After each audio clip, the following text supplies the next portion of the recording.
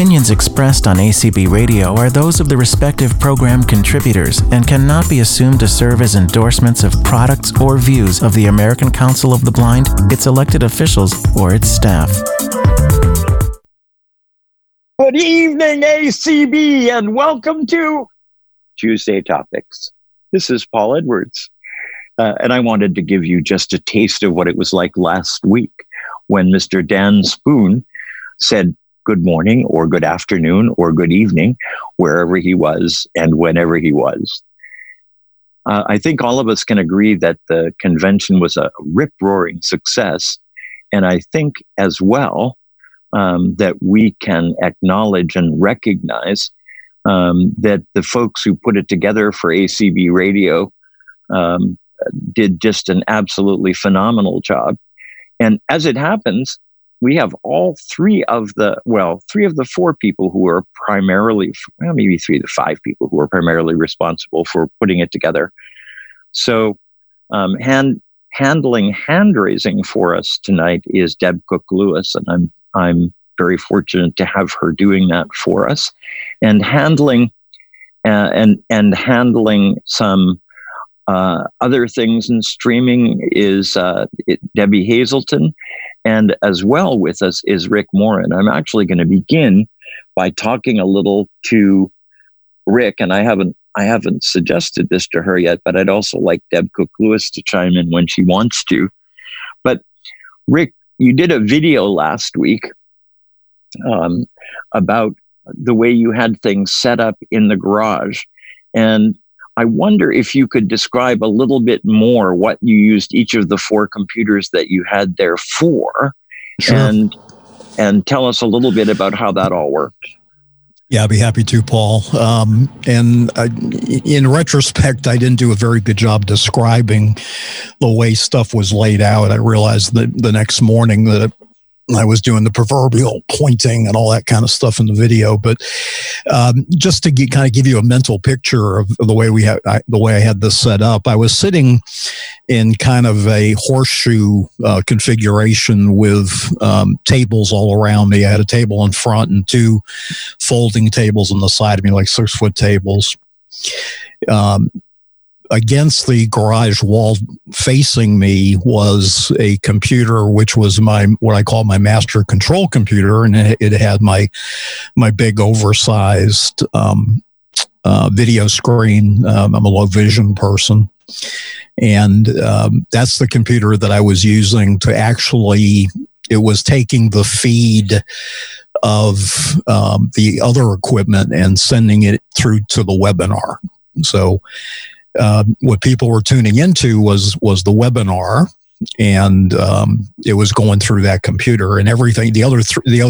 Actually, there was 2 computers that were feeding into that, and there was a third computer that was my monitor. So to my left in these tables, I had 2 Surface Pro computers.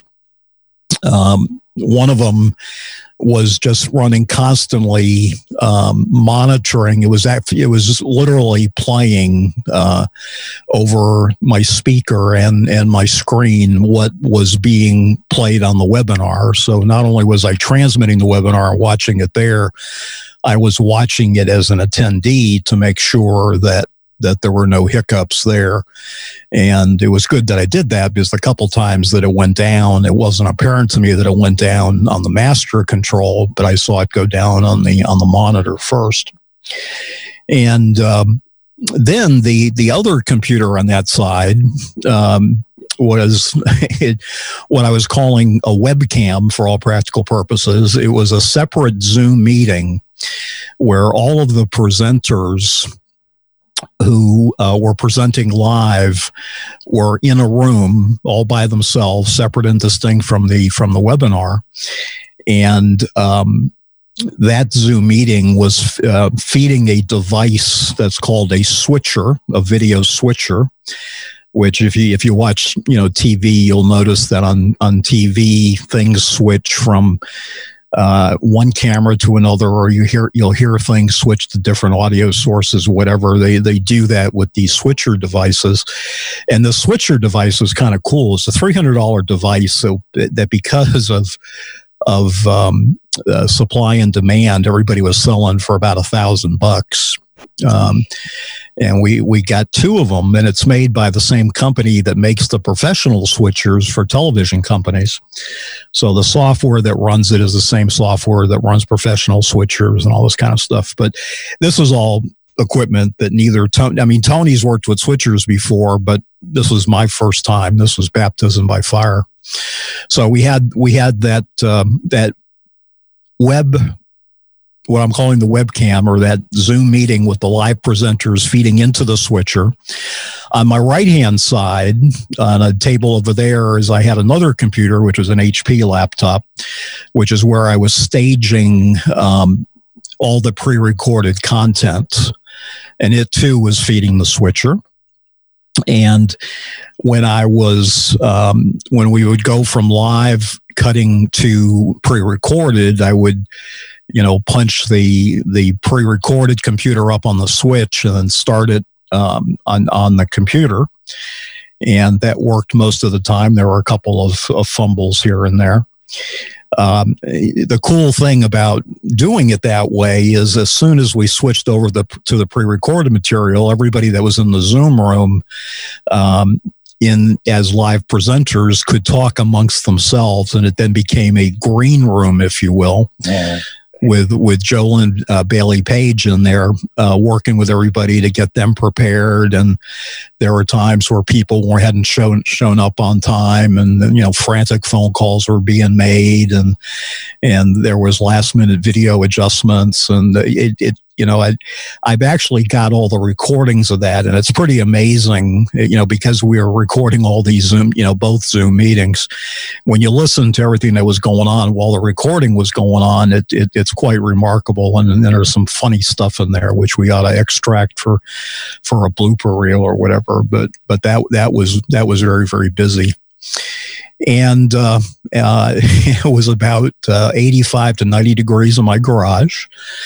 I had a dehumidifier in there that was pumping out 4 gallons of water a day because it was very, very humid. And I took several cold showers during the course of the week to cool my body temperature down. But that was basically what all the equipment was doing, Paul. And right up until the last minute, we were editing. Tony was editing stuff. I was editing stuff. We were doing a lot of video editing.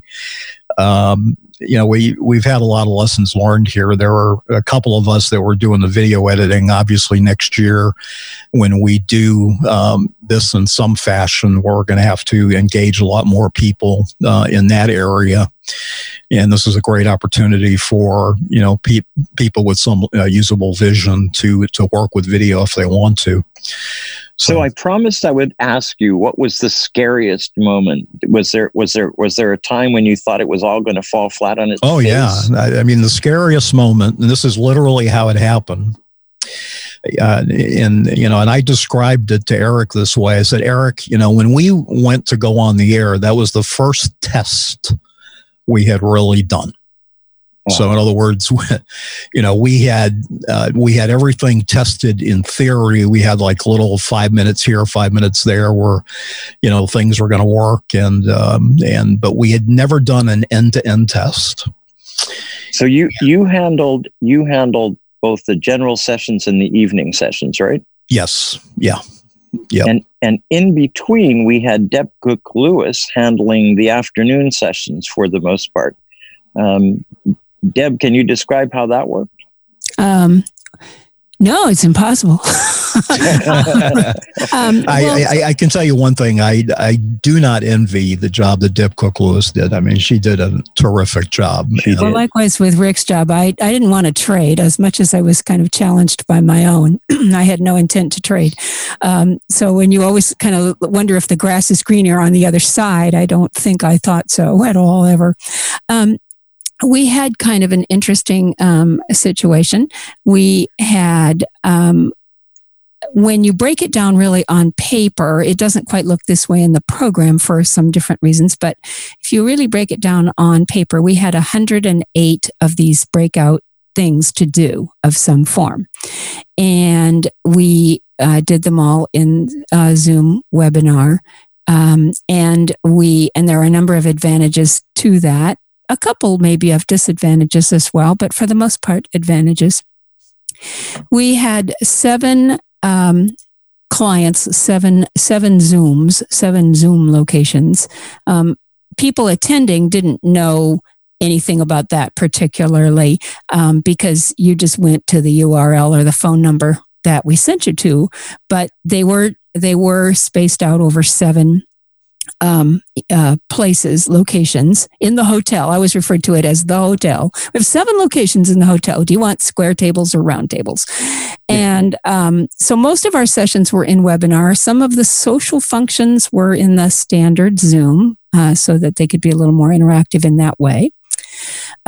We had about 13 people who some had been recruited from doing ACB's community calls, and some had been recruited kind of from the tech side, from the production side, ACB Radio and around, who had some Zoom experience and who 100% did not have any experience with the webinar client. So we had these late night sessions where Cindy Hollis pretty much led them in drills practicing the scenario. Now, it's one thing to practice it with 13 people. It's another to have, say, 200. So I think that was a jolt for people when the numbers jumped up.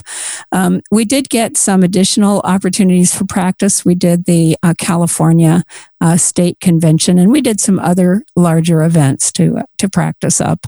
But that was a trick. So we had basically a system whereby people were assigned primarily by choice, but then ultimately by assignment because we had to fill all the sessions.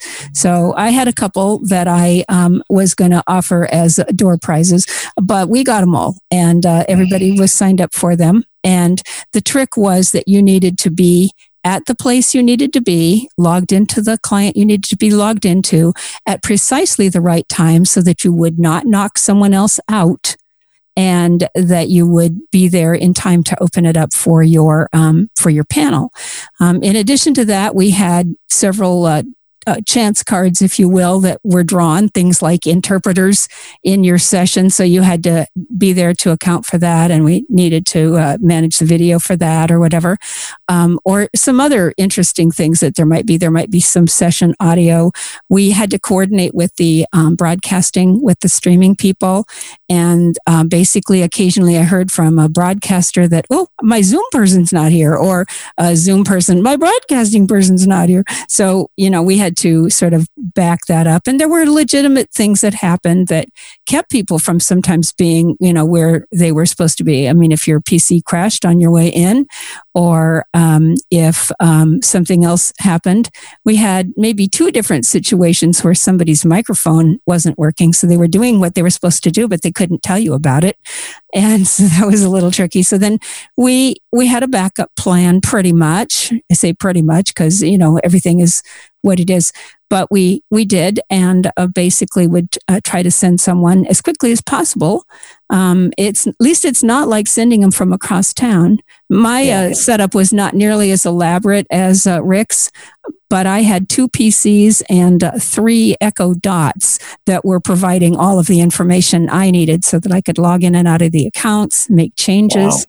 We had 400 people to invite as panelists. That was probably the hardest part for me, is that it was something I had to kind of do by myself, along with tracking where people were and when they were and whether they were having a problem and whether they were maybe having a meltdown because of some surprise or some kind of thing that was going on, or they were locked out of somewhere. So just like in a hotel, you have some of the similar things, they just look a little different.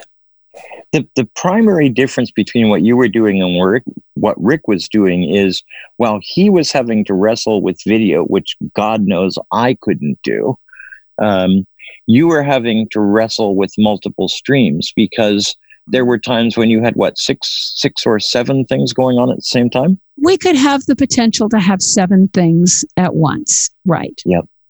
And that's the amazing part for me, that all of those things happened when they were supposed to happen.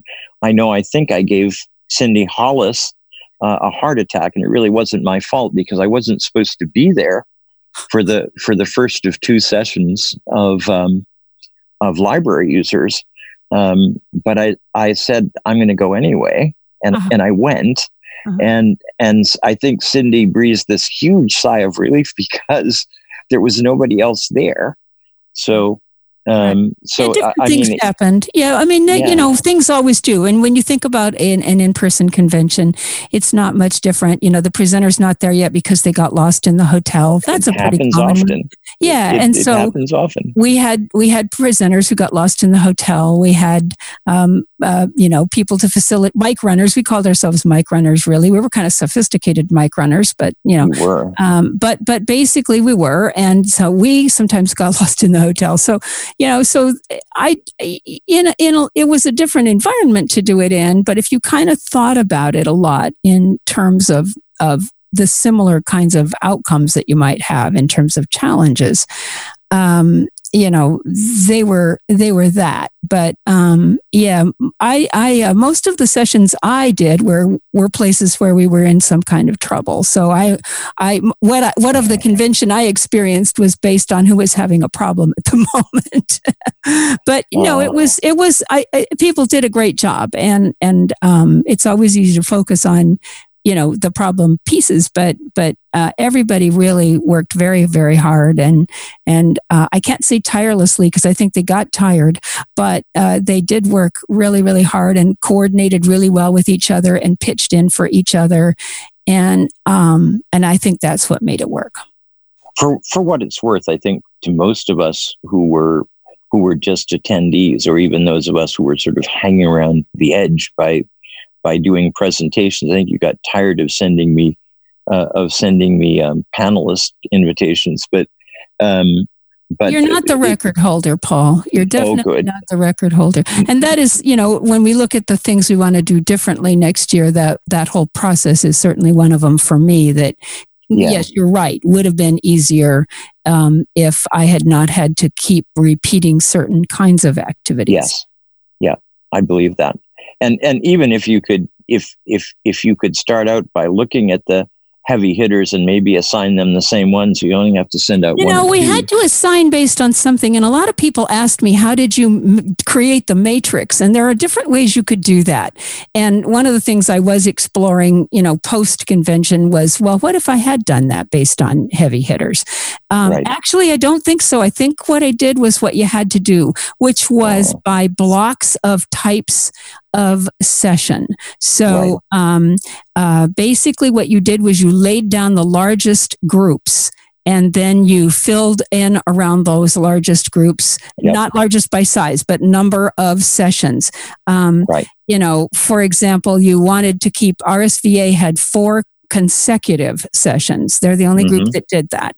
That's fine that they did, but that means you have to allow a place where they could stay without them having to move. So those were the kinds of considerations that I had. Yeah.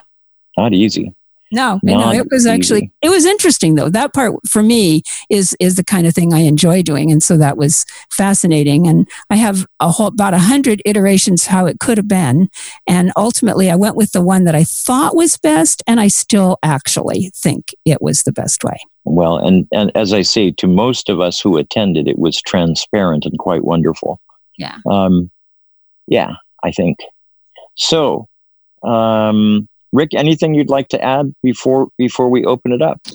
Well, certainly there's a huge ACB radio broadcasting piece to this too, Paul. You might want to let Deb Hazelton say a few things. How did you perceive things as you were operating now? You were doing all the Connect programs, so you were live on the air trying to hold things up in case there were problems. So how did you perceive the role that you and Jason were playing? Oh, well. She's muted. That didn't work. Unmute yourself. It's interesting. Sorry about that. I went to grab some dinner in the middle of all this. Still listening to the whole thing. I went to grab dinner in the middle of all this.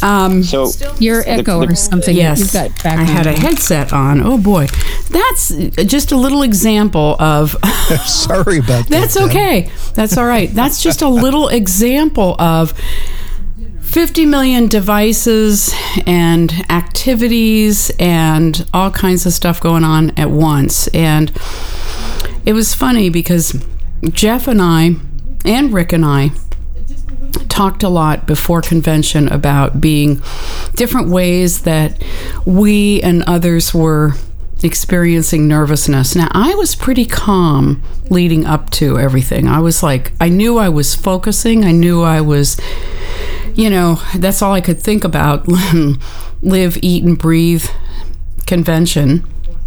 But as it started, Jason got really calm, and he had been a wreck up to it, going, oh my God, what are we doing? And he got really calm, and I became more of a wreck. And just nervous, just on edge, trying to make sure, is who's doing this and what's happening here. And I worked too fast because I was under pressure. And let me turn that volume down. But I was more on edge, and I had sound cards getting reversed on me. I'm still not sure how some of that happened. That happened in different things twice. I streamed at the wrong time at one point.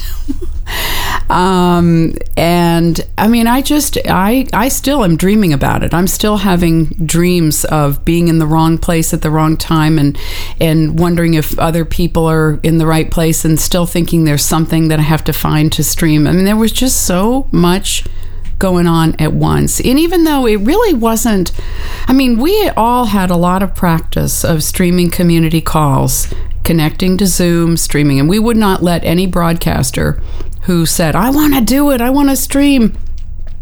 We said, you have to stream community calls. And if you can't stream community calls, then you're not streaming at the convention. And then we still have some that just, they want to do it, but they just haven't gotten it worked out yet, because it's not as simple as just streaming.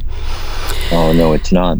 So, when you were doing the Connect programs, you had cats to herd as well, because you couldn't quite know who was going to be there. That's right. And you couldn't quite know who was going to turn up, and whether and there were a lot of times where poor you had to simply end up filling because the people you thought were going to be there weren't there. Well, and I thought, okay, this is a lot like being on the air. Most of us, I mean, when we're on the air, we're sort of used to talking to ourselves in a way, and talking to the audience that we assume is there, whether it's 1 or 1,000. We just do that to be broadcasters. And so, but there were times that I was trying to follow, wanting to make sure I followed Tony's lead.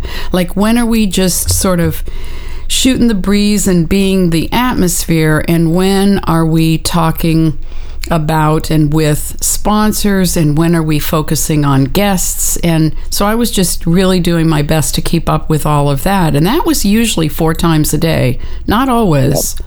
But then there were some guests who came and stayed a long time, and it worked out, and then there were guests that we couldn't get, that we were trying to, and then there were a lot of people that wanted to be guests. There were hands raised, Sure. and I understood, and I felt bad, because I didn't want it to seem like we were snobby, but those Convention Connect shows served a couple of different purposes. One was to kind of be the, hey, here we are, we're transitioning here, and we're like, on the telethon, we're like the home, the home base, kind of. But it was also to invite different guests on, and we had planned on having the mini mall moment on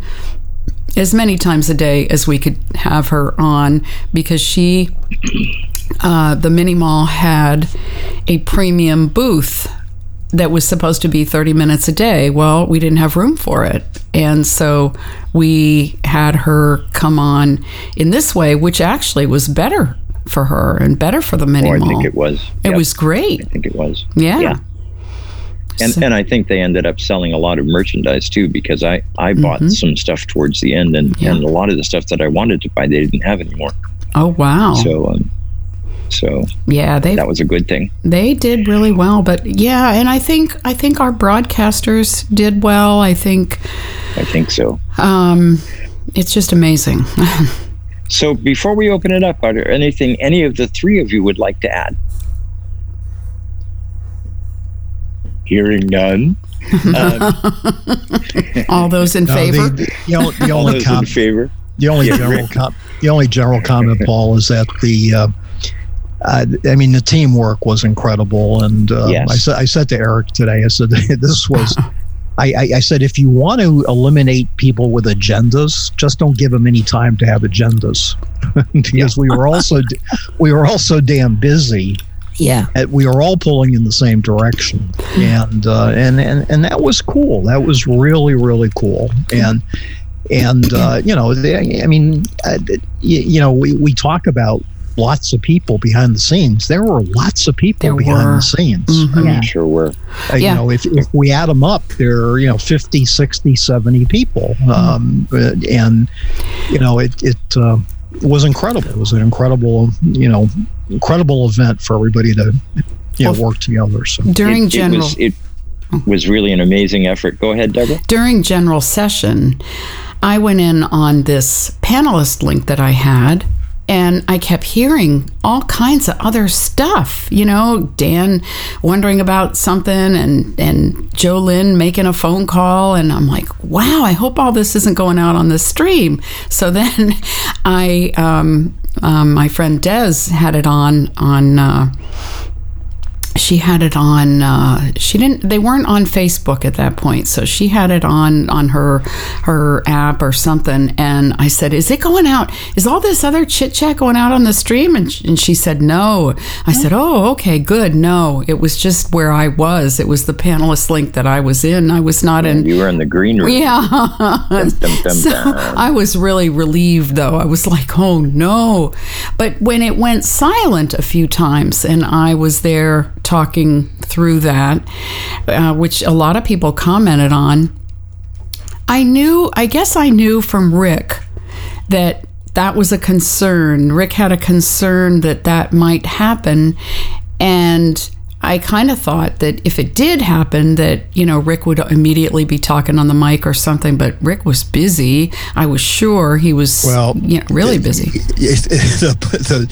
The real error in my setup was that I had no physical way to get on the microphone. Oh, wow. And because of the way HDMI works, HDMI was hijacking the audio.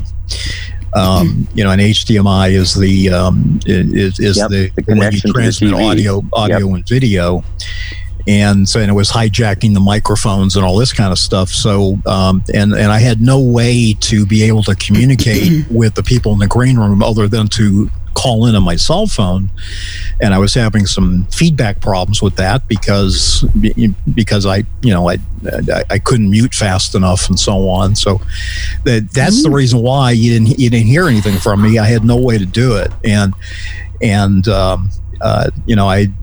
tried real hard to figure it out. But I'll tell you, when you're in the middle of something like that, it's like, I'm not going to try something here that could have the potential of messing everything else up. So we just kind of went without that. But that's something I got to fix for next time. So. Did you say that you actually lost a computer? I mean, is there one that's really gone?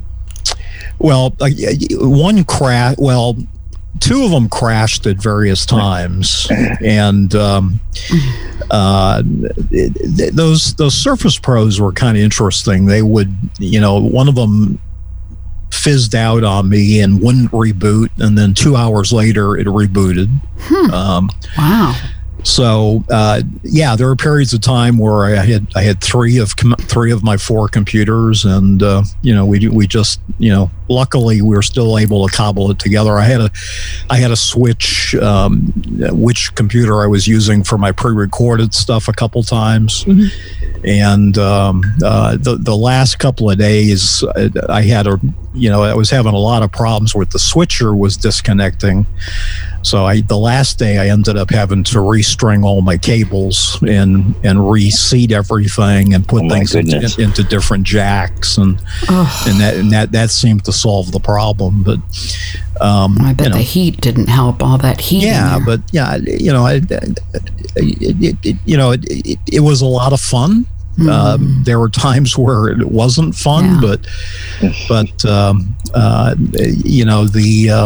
it's just I'm very proud of the job everybody did, and I think Dan, that first night where we went on an hour late, I was sweating bullets because there was about 45 minutes where I wasn't sure I was going to be able to get things up. We tried to do something last minute, and it didn't work. And not only did it not work, it took everything down. And I was getting nothing out of the switcher. And as long as I was getting nothing out of the switcher, I was dead in the water for what we wanted to do. We could have reverted just to a straight webinar, but we wouldn't have had pre-recorded material and da-da-da-da-da-da. So,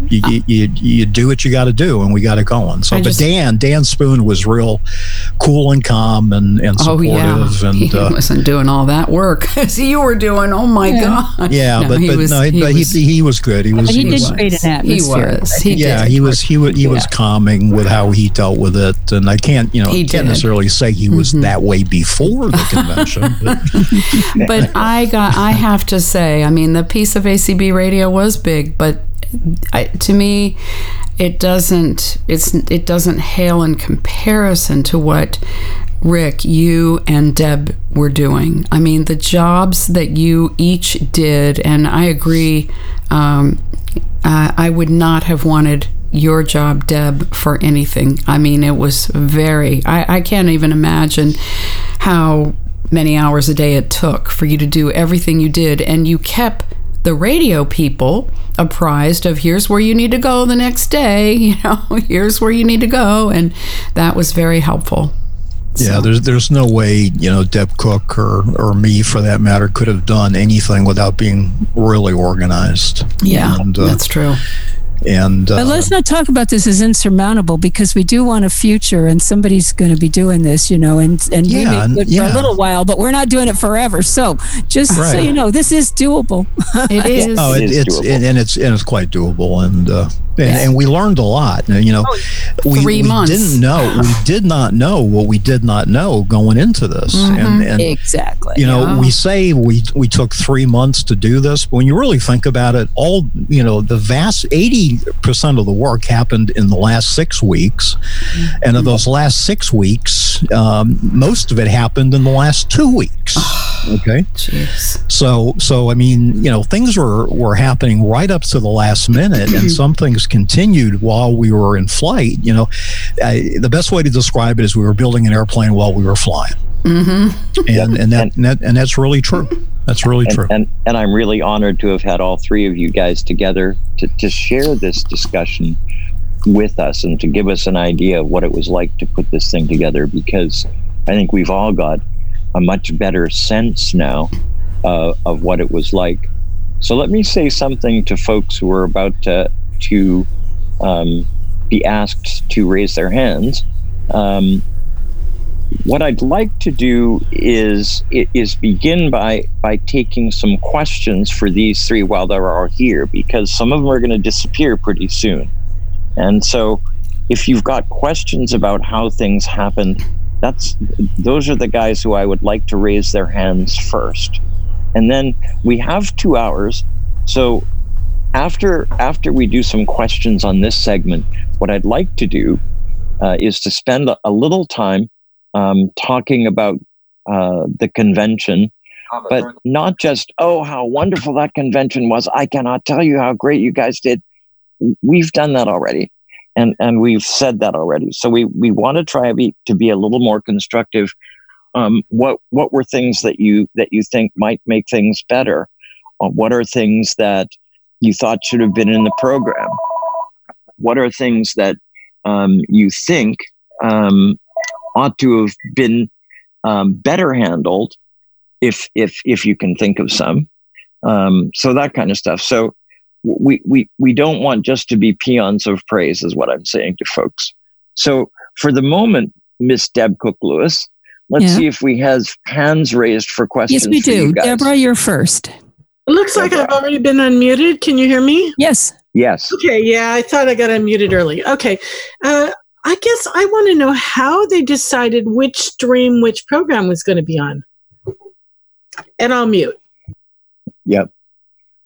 It's an interesting question. We started at one point to think of numbering the streams. And I think, Deborah, I remember seeing your question where you wished we had done that. But we already knew that a lot of people have known our streams by certain names that have been listening to ACB radio for a while. And I think we knew that it would have we would have had to go in and relabel them, and at the same time, I think we were thinking that would have been even more confusing. Also, our ACB Link app has the streams. I think you guys were being asked a political question. Yeah, how did we decide what went on which stream?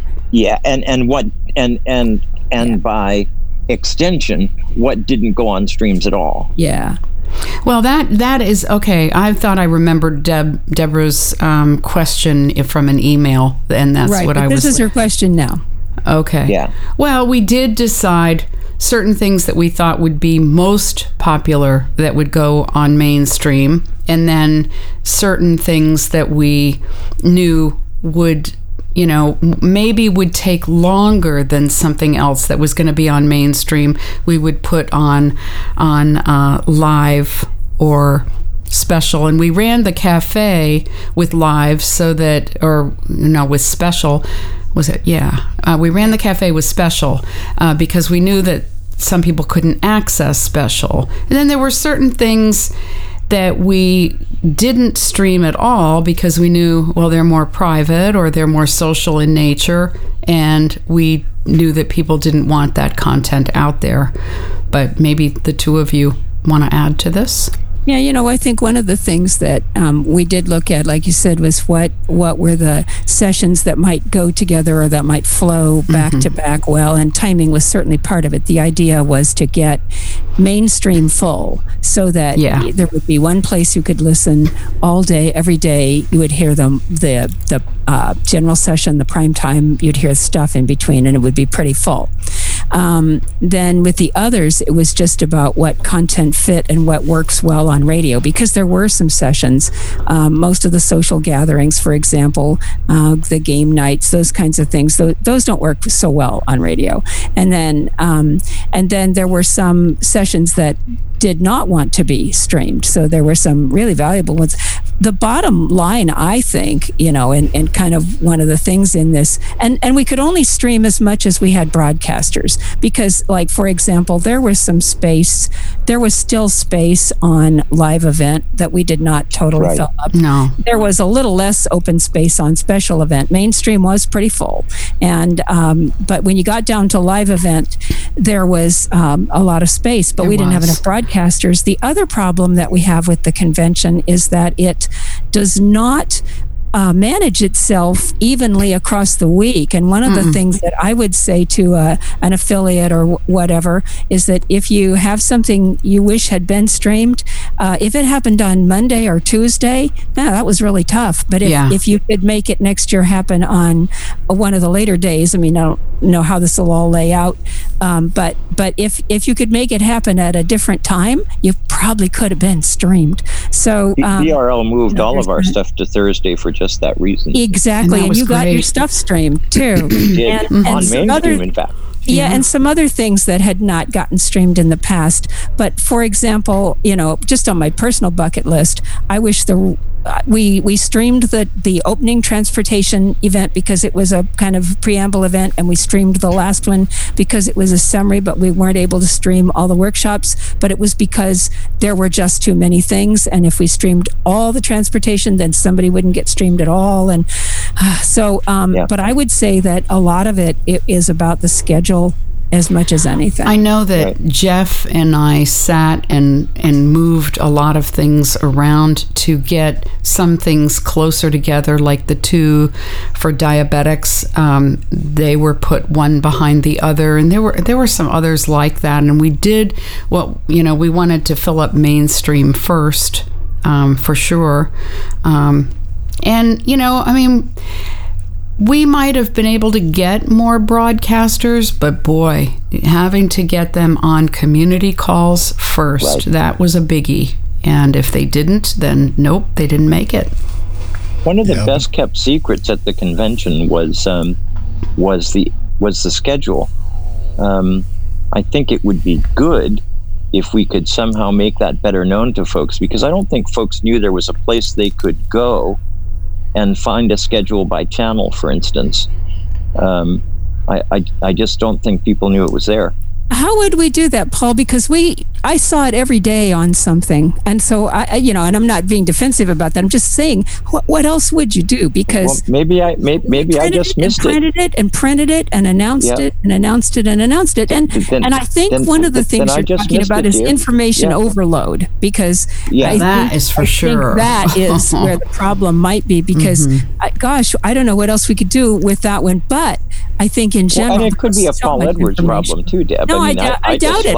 I heard it from other people, so I am really interested in it. Well, there are a lot of people that don't or can't read the schedule for whatever reason, whether they just don't browse the net or whether they don't have it. There are people who don't. And so I'm sure that's part of it. But it was in their schedule. They got an email each day. Yes, with each that link it was. Showed what was streamed where. Right. And so, but I'm talking about a schedule that was put up on ACB Radio that had.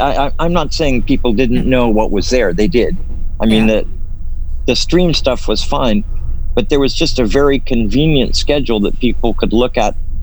That said what was going to be on each channel, so it would do the schedule by channels by stream. Well, yeah, we could have sorted it that way. We sorted it by event. Well, it was up there, and I just don't think people knew it was.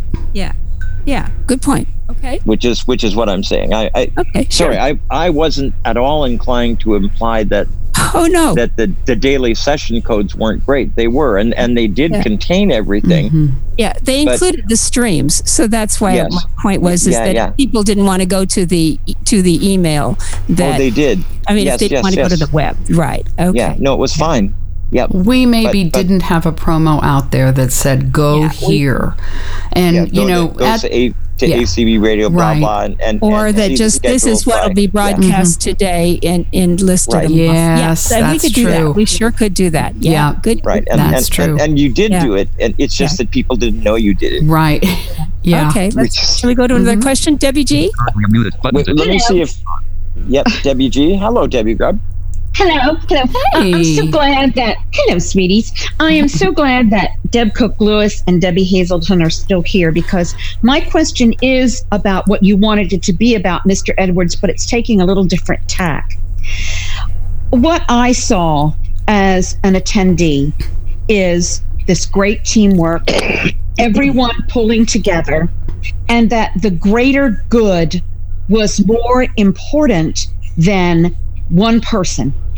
And I saw that throughout the whole week, regardless of what all went on behind the scenes. Mm-hmm. And so I so much respect the two Debs, and I really want to hear from them.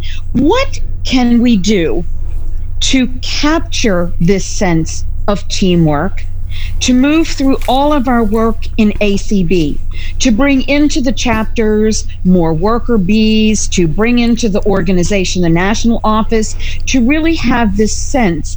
And as we face some very severe problems in our country that ACB is going to weigh in on and already has, how can we have a sense of consensus and teamwork and this bridge and this very real way to knuckle down and handle hard problems, but with this greater good in mind? I was so impressed with that, and I just don't want us to let it go. And I will now be quiet and let you all chat. Well, I have wanted us, the three Debs, to be together. I think this is great. I mean, I want you, you guys listening now, you can decide. People have thought we sound alike. One of the things that I think we did see, and I guess that's part of my answer, is I think we did do a lot that is already begun to make a difference, but we have to keep it going, is more people joining affiliates. Now, I have always wanted to see more affiliates doing more shows, and I think that may be something that happens. But for any of you affiliates that are wanting to do shows, let me just say one thing. I have heard that some of you wish we would do like every other week, and like one affiliate every other week and the another affiliate every other week. I don't want us to do that. It would be your time. Is your time slot for the month, and whether you do it once a month, twice a month, or every week, that's your time slot. I don't want to get into a scheduling kind of thing between different affiliates in those time slots.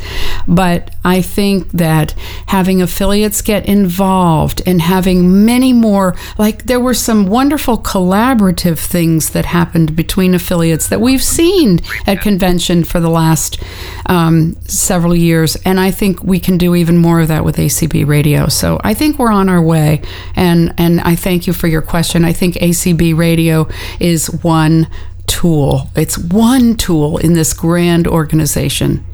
Deb. So I have a little bit different take. Okay, go ahead. And it's not making anything less of the take that Deb has, but it is a little different take. Good. That is, I think the thing that made this work was that it had to, and that we had to engage people right now, because the same people who always did it couldn't do it all. And so, for example, Rick or Deb or myself or, half a dozen other people who might have jumped in and done this if it was just something. I mean, we can do a state convention thing with quite a few less people than it took to do this usually. So, if a bunch of people get together and do that, you don't have to get more resource. I think what people need to become energized is they need to have a vision for how they fit in and when. And one of the unique things about the people who did at least the Zoom, I don't think this would be quite so true for the broadcasting because you had to have a longer background, but for the Zoom, we had people who had never been to a convention, and we had people who had only been members themselves for a little while. In fact, one person who came to his first Zoom practice and he hadn't paid his dues yet. And we were teasing him about the fact that now, everybody else has this list of things they have to accomplish, but the first one you have to accomplish is paying your dues. And we just gave him a bad time about that, and it was all in good fun. But my point, I think, is that we have to have a task. And if you think about times in your affiliate, your state affiliate or your special affiliate, when there's been like a legislative crisis or there's been some other kind of call to action, you've been able to get people rallied and do something. But if there isn't a call to action of some kind, people do not engage. So I don't think it's about having affiliate radio shows, that might be a mechanism, that might be a vehicle you may use, any number of vehicles. But I think the real issue is about a call to action.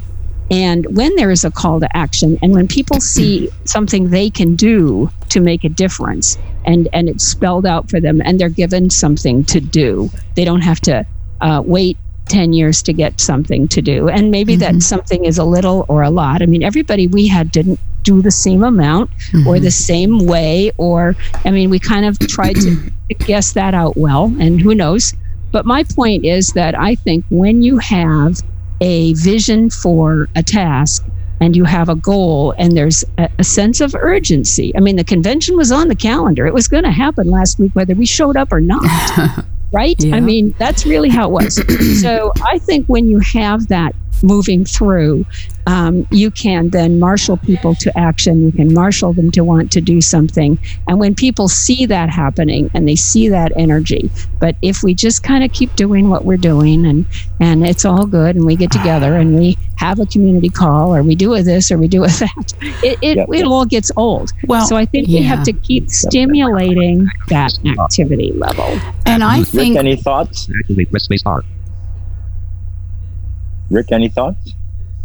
No, I mean, I totally agree. It's kind of like the egos got checked at the door, Yeah. I said earlier, maybe a key issue that if we weren't so concerned about, each of us and what we get out of it, and we recognize that we were working for a larger issue, right. Things might work better. Yeah. Well, I think that a lot of people learned that there's more that's possible than maybe many of them ever knew. Like a lot of people, it was new for them to even go to a Zoom activity. And there were people that said they were listening to two things at once. And they were like, fed in a different way.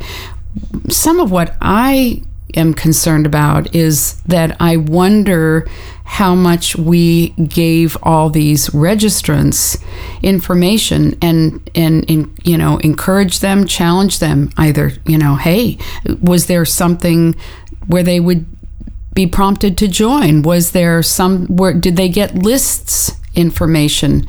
Because our numbers now, I expected our numbers right now even to be higher than they are. Well, let me give you an example though. And tell you what we're going to do about it.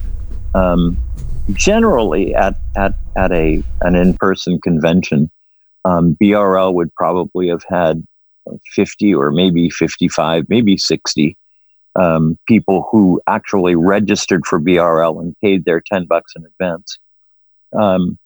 This time we had 162 people registered, and it's a heck of a difference. So we have taken that list and we have given it to our treasurer, and we've asked her to try to develop an email to send out to all of those 162 people, at least all that aren't members already, to try to encourage them to join, but also to try to gather more information about them so that we can hopefully put them to work and make them feel welcomed and give them jobs to do within the affiliate.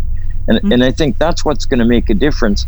I think this convention represents a huge springboard for ACB. Now, whether we devise and implement the systems that allow us to take full advantage of it is another question altogether. Ace mute, currently unmuted. Button to activate, press space bar. This is Brian Charlson, and somehow or other I'm as a panelist. I see. How'd you do that? It's because you guys have an account together. Well, Lord only knows. I keep trying to delete you, and you keep coming back. So I don't know what's going on. Because those panelist invites go for like the year. Make a comment, Brian, and we'll send you down to the attendance. Yeah, it's what happens with these recurring meetings. I will tell you that I listened in every way one can listen to the convention, on my phone, through Zoom, through every one of the channels, and it was truly the first time I've ever attended a convention, and I've attended 40 plus conventions, that I really felt I could be where I wanted to be at a given time without the logistics of being have to get lost. Very big part. There were times I simply couldn't go to something because I hadn't eaten yet today. There were times I couldn't go to an event because somehow or other I was scheduled to be at two different ones as a speaker. There were all those kinds of things over there. This one, it was like being at the world's finest Borgesmord, our party. we got it. That was absolutely great. Now, for me, if I learned a couple of things about this process, I wanted to throw out a possible answer to I didn't know what was going on when. It is that in the streams, as a person ends their session, they ought to introduce the next one or whoever the broadcasters in charge of that stream at the time ought to give a verbal indication of what's going to be up next and what's going to be up after that. Yeah, boy, we could do that. Yeah, that would be very easy. Source of data in order to know what to do next. Right. This was an extra burden. I listened to a lot of the convention from in my swimming pool with a tap on pool edge there on Echo. I didn't have the luxury of going off and finding out what was going on because I was going to refer to another source of information.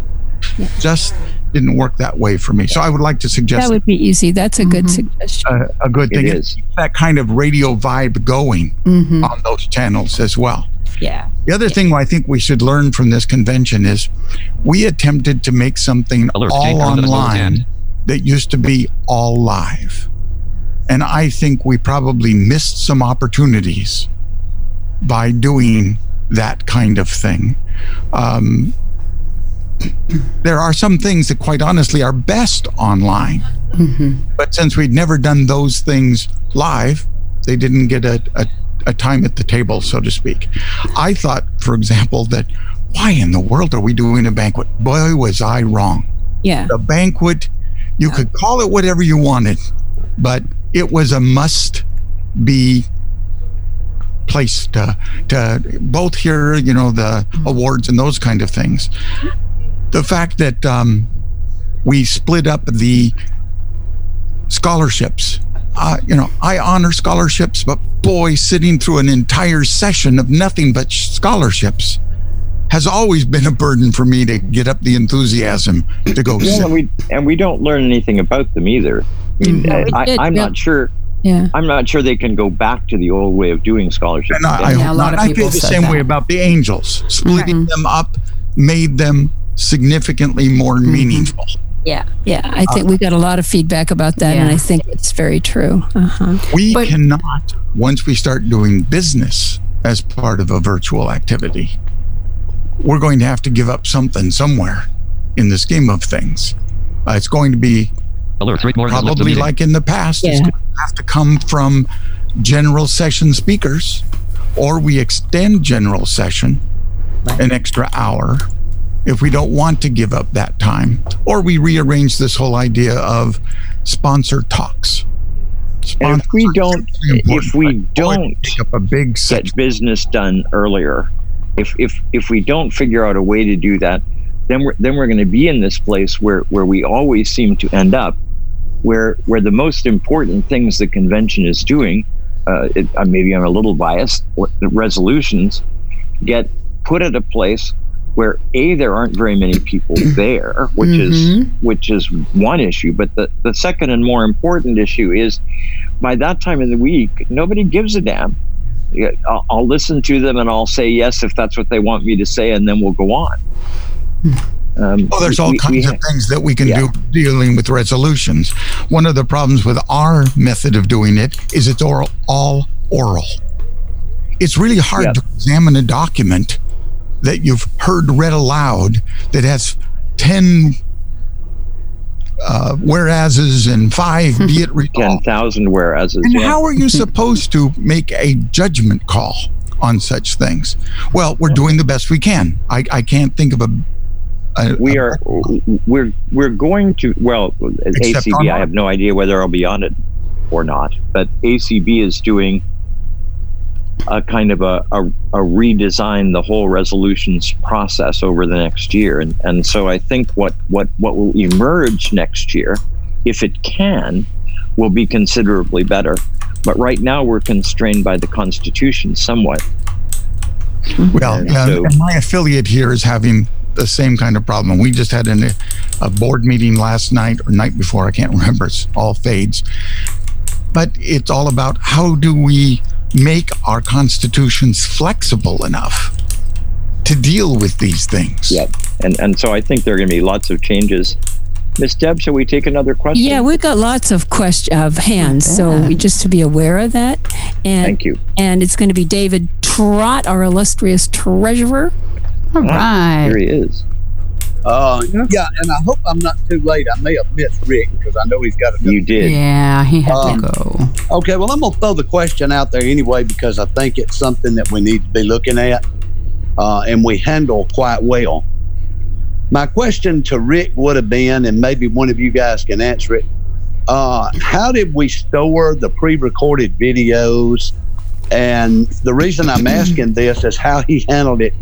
I happened to be on during one of the crashes that he had, unfortunately. And I know by handling a crash under pressure is not fun. And he immediately had to switch after that to a video presentation. So I'm wondering how that video was stored and how we look to, continue doing it in the future, because it's going to be another new part of what we want, because there are those of us out there who actually do want video. And the video quality of what we're doing is good.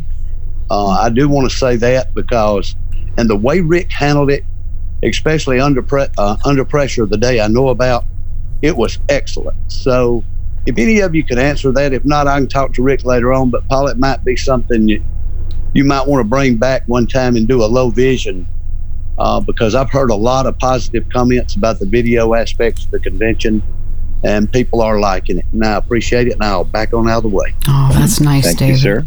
I know Rick mentioned he had one computer for video, right, Deb? So the video, all the video was basically ultimately stored in Dropbox. Everything was ultimately stored in Dropbox. And we had audio that for other sessions that was not with video, and it was all stored in the same way. So storing it is not so much the problem.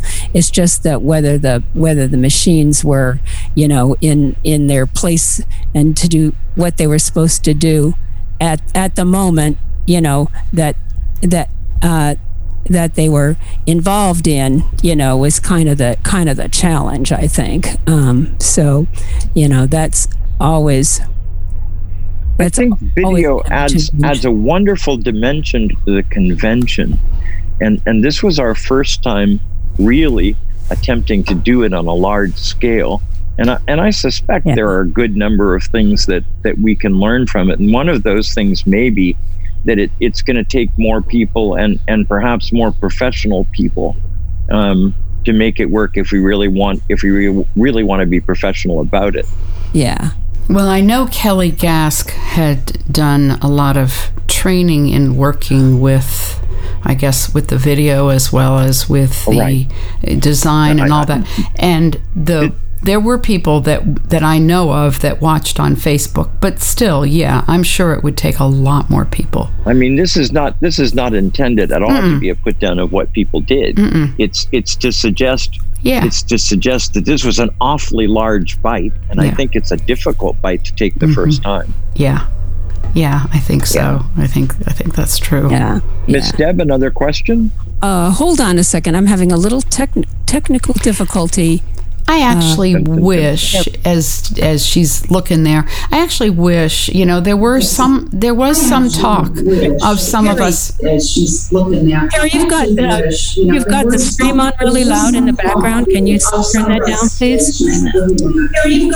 Oh, wow.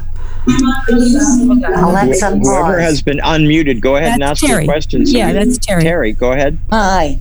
I'm sorry I had to pause over the echo. Yeah. I have a couple of things that I wanted to bring up. I think Brian made some very good points as far as programming is concerned, but I think we could get into those maybe a little later in the show and not tie these three musketeers up with it. Now, what I'm curious about is when you're accumulating the numbers of how many people were listening in and we're participating, be it through the webinar or the channels and such, do you also include in that people who are listening to mainstream? Whoops. I'm sorry. I think I just knocked Terry. Terry, would you raise your hand again if it's not? Well, I'm having a little technical difficulty with my PC, and so the question she was starting to ask, I think, was, do we? How do we get numbers, and what numbers are we missing in terms of counting? Well, our Sure. numbers include the Zoom and include anyone who's listening to that stream, and or in mainstream, we were looking at mainstream East and West, and So would that include Alexa folks? Yes. all anyone connected to the stream in any way. Right. But have we made an effort to establish how many people were listening by our call-in number? That we can't. We can't. We don't get that data. We don't. We can tell like how many over a given month or something, but we can't get a breakdown of streams and Right. times and days and shows and all that. Because I actually talked to two people who the only way they could listen to the convention, they called me because and indicated they were using the landline, and some of the data suggests that a lot of people who listen to ACB radio do use the phone to do that. We saw that in Zoom for sure. We saw that probably a third of the people who were connected in Zoom were connected by telephone. Yep. And and somebody said, why didn't we publish Zoom phone numbers? I thought we did. We did. So, yeah. They were part of everybody's daily email that they received was the phone numbers for the there were lots of phone numbers for each session too. Yeah, I think the people who dial in on Zoom, those were part of our listener numbers, but the people who use the Zeno media, those we don't. We can only look at a general amount for the month. But when we get that amount for this month, I would be really interested in seeing what it is, because I think it's going to be amazing. Yeah, sure. It could be. So did we find Terry? She didn't re-raise her hand, so I'm assuming that I didn't see it anyway. So let's go on to the next person. Just a second. Let me make sure that she didn't ask me. I'm having a little. She does. I'm sorry. Go ahead, Terry. I'm having a little tiny PC problem. So, yeah, isn't that lovely? Okay, there you go, Terry. It's because you're with me. Hi. Yeah, actually, the one that I was particularly interested in was as far as people listening to mainstream through TuneIn, because I noticed that we never mentioned that people could get it on that. Well, it's one of the hardest ways for most people to do it. I mean, there are millions of ways you can actually. Yeah. No, we couldn't ever list them all, but they're all counted. They're all counted. Oh, okay. They are, but we're not advertising it. And TuneIn was actually the worst, because they didn't have nearly all our streams up. Right, they're not adding, I think. And they also, but interestingly enough, they had our program up. Yeah, that's primarily what we used was TuneIn, because I have it all over the house instead of just on my iPad or the computer. The other thing that I wanted to bring up is how I guess who should I talk to about how difficult it is to do a show on ACB Radio? I'm curious about it for one of our affiliates. And Call I me. just don't know what to. Who's that? Debbie? Call me. Yeah. Debbie Hazelton is the person you need to talk to. I wasn't sure which one. Yeah. Okay. And one other thing is Rick had mentioned about doing video. I am the daughter of a professional photographer. I was like, my first present I ever remember getting as a kid was a film developing kit. I would be more than happy to help with any of the video editing and such anytime that you need it. Wonderful. We'll put you on the list, Miss Terry. Bet. Thank you. And congratulations to all of you. Yeah. And with that, I'll get out of your way. Thank you so much. You're not in our Miss way, Deb. but thank you. All right. Doug. Doug. Yep. The past tense thereof. Doug, are you there? We are not going. There he is. I'm going to put this down. Hold on. I've got to. Desperate. Yeah. Doug, you're on, and Terry, I'm going to take care of here. Okay. There we go. Mr. Doug. I guess we're not going to get to dig Doug. You are. It's actually. Okay, there you go, Doug. Sorry about that. There's a problem over here. We're having a little technical difficulty. Okay, Doug, you should be ready to unmute. Doug. Okay, not hearing you. So I'm going to go ahead and let Mary. There, how about that now? Now you are. Okay, and then Mary will be next. All right, Doug, go ahead. I couldn't get, okay, I had a couple of thoughts. Hey, Doug. Number one, thank you. Hi, Debbie. Number one, and I know it's been said before, but the fact that this convention was virtual was fantastic. I imagine there are a lot of people who attended who probably wouldn't have attended the physical meeting. But there's no question of that. Their first opportunity to learn. I think it was wonderful. I really hope that ACB will do this. Even when we do the physical, I think it's important that we have it so that people are going to be able to participate and learn virtually if they can't attend. And I think that's good for all I don't think people will let us step back too much from this, Doug.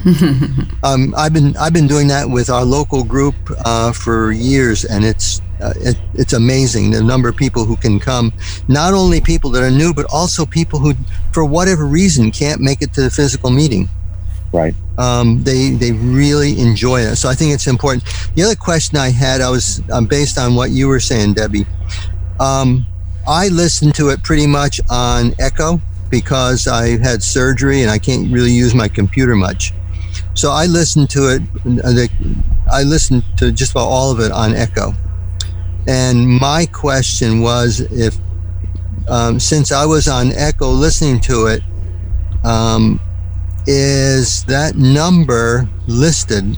Is my listening listed as one of the people that participated? Yes. Mm-hmm. Because you were listening on the stream, and that's recorded. We know how many people are listening to the stream at any given moment. The Echo is actually listening through TuneIn, and so it was TuneIn. You're right. Yeah, yes, and so TuneIn is anything that connects to the stream at all. So the only thing that they can't count is the telephone because it's only counted as one on the stream. Okay. Now the one thing that I did notice, and that is a problem, and I don't know how you're going to fix it, is that I'd be listening to it and all of a sudden it would just stop. Yeah, that's what Echoes do. Mm-hmm. And I'd have to say, start up again. Yeah, it might laugh at you in the middle of the night too. No, I don't think it's doing that anymore. Sometimes I'd be listening to it and it would just stop, and then 2 minutes later it would come back on again. Mm-hmm. That's the Echo. Yeah. It was one whole day I couldn't listen on the Echoes at all at my house. And so it's just the way the Echo works. The programs were fantastic. I really liked them. I'm glad. Unfortunately, I missed some things, but the ones I caught were great, and I'd like to see that happen more. I want to comment, and I know with ACB at work, but I remember when ACB helped FCB to do our convention virtually. I was surprised and amazed at the number of people who called in from all over the country and even other countries to the FCB convention and to the ACB convention. The virtual thing enables other people from all over to participate, and I think that's really important. Yep. Thank you, Doug. Okay, thanks. Thanks, Doug. Yep. Okay, Mary, you're next. And you are unmuted, it looks like. Mary. We're quite contrary. No. We're not. We're not hearing. Mary, are you there? We're not hearing you, Mary. Hello. Well, what's up? What's happening is this is doing a weird thing again. Let's do Mary again. There you go. It should be now. Okay. Hi, can you hear me now? Yeah, we can. Okay, great. Thank you.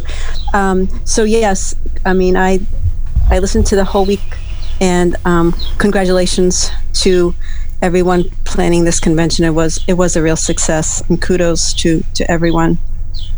Where are you from, Mary? I'm from Massachusetts, Paul, and a member of BRL and LUA. Of course you are. I should have recognized your voice, but I didn't. That's okay. That's okay. And Deb Cook Lewis, you mentioned a call to action earlier, and I'm thinking that for the future, because we know that our next year's convention, even if we can be in person, which I have serious doubts about, we'll have to still have a strong virtual component because, as Paul said, people are going to want to keep this, and rightly so. And so you'll need to get more people involved with the planning of it. So I think people will need to know about the availability and the opportunities for being part of the convention, the planning of it.